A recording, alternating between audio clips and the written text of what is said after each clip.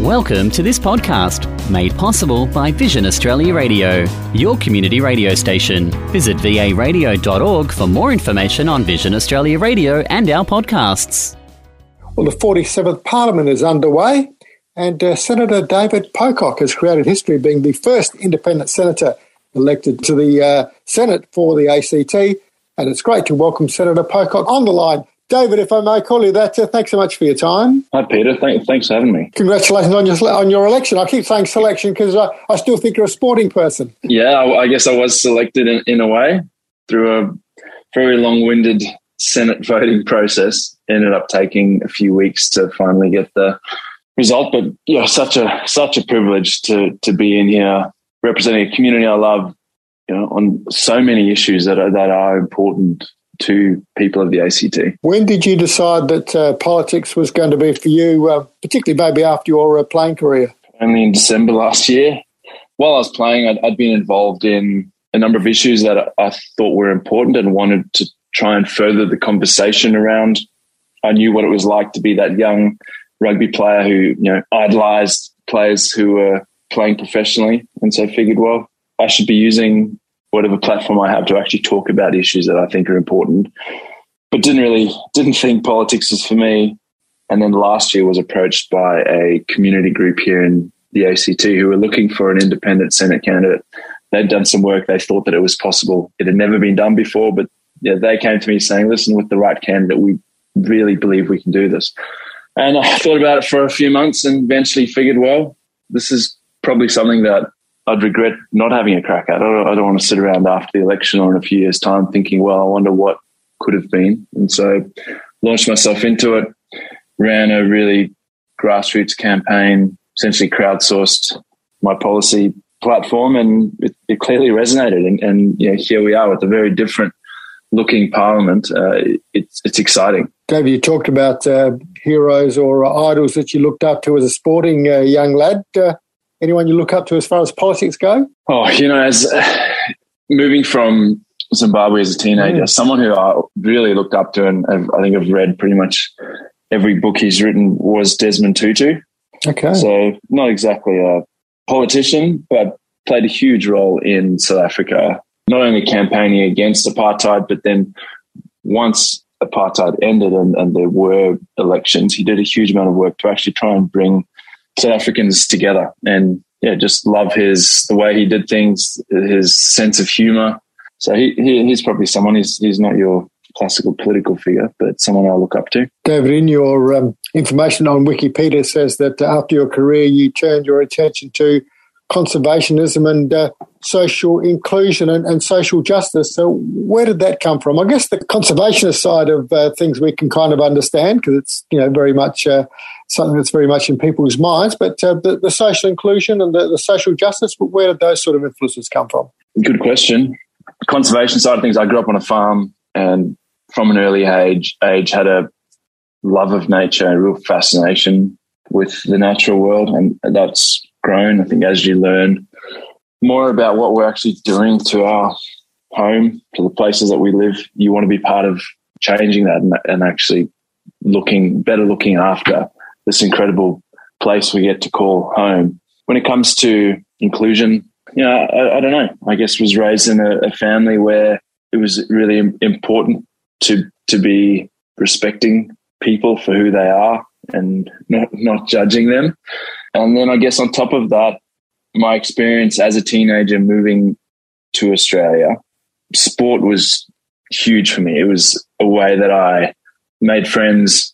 Once I was on the sporting field, I didn't feel like I was the new kid with the funny accent. I was just part of a team and could make friends and could develop relationships. And I wanted that to be available to all kids. And talking to friends who moved from Zimbabwe, a similar age to me, but were black, they had a very different experience in sport. And then you talk to people who maybe gay, they've had a whole different experience. And you realize just how far we have to go to ensure that people can actually be who they are. They can bring their full self to the classroom, the sporting field, be who they are. And I think we all benefit when we're creating a more inclusive society. That's such a great point.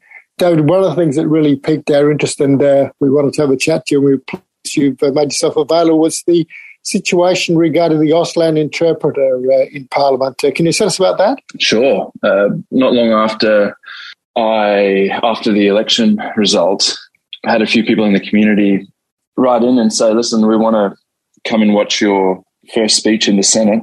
Would you consider having an interpreter so we can actually see what you're saying? Mm-hmm. And thought, well, of course.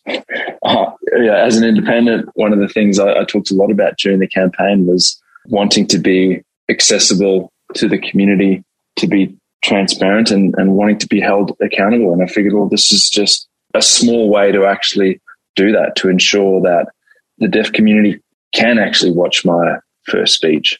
And so I thought, well, this should be a pretty straightforward thing to do. All I needed was permission from the leaders in the Senate of the major parties. And so I wrote to them and got responses saying, no, we don't want to allow what they call a stranger on the floor, an interpreter, to stand next to me. We're worried about the precedent it will set. The Greens, to their credit, approved it very, very quickly. They said they were happy for it. So, then they helped find a workaround where we had an interpreter on a big screen in the Senate, screens that were set on the Senate floor, and then on the broadcast, it was sort of a side-by-side. So, we found a solution in the end. I think it was another reminder of just the barriers that, many people in our community being included. So is that convention protocol? I mean, I guess, perhaps last year or the year before with COVID in the air, as it were, it could have been maybe forgiven. I guess, terrorism is also, I guess, something that people have to bear in mind when you talk about that sort of thing. But, surely to make something more accessible or more inclusive, you'd think people would say, no worries, what a great idea. We can do it for everyone. Yeah, that's the way I thought about it. Convention is important. It provides us with a framework of the way that we do things. But it's also really important that when we realize, hang on, there's a better way to do this, that we can change them. And that's one of the things about the Senate. The Senate essentially makes all its own rules. There's this thick book called the Standing Orders, which are all the Senate rules. And they can be changed simply by having the majority of people in the Senate say, I know we used to think that this was a bad idea, but now we're actually going to allow someone to stand next to a senator for a first speech or, some important thing that we want to get across. But we're not there yet. I'll keep having those conversations. They have committed to actually reviewing it in a Senate committee, so we'll see what comes out of that. David, I know you're busy and there's so much we would love to have covered. Now that we've made contact with you, hopefully we can maybe speak to you again in the future, because you've got a few years up your sleeve now that you've been elected into the Senate. And again, congratulations, and thank you so much for spending just a little bit of time with us. It's been great, and as I said, hopefully we can catch up with you again in the future. Thanks, Peter. Great to chat. That's Senator David Pocock, just inducted into the Senate, if you like, or just elected into the Senate. And what a great story. What an interesting story regarding access, particularly as far as Auslan goes, onto the floor of the Senate. This podcast was made possible by Vision Australia Radio. Visit varadio.org for information on Vision Australia Radio, news, interviews, reviews, and more of our podcasts. varadio.org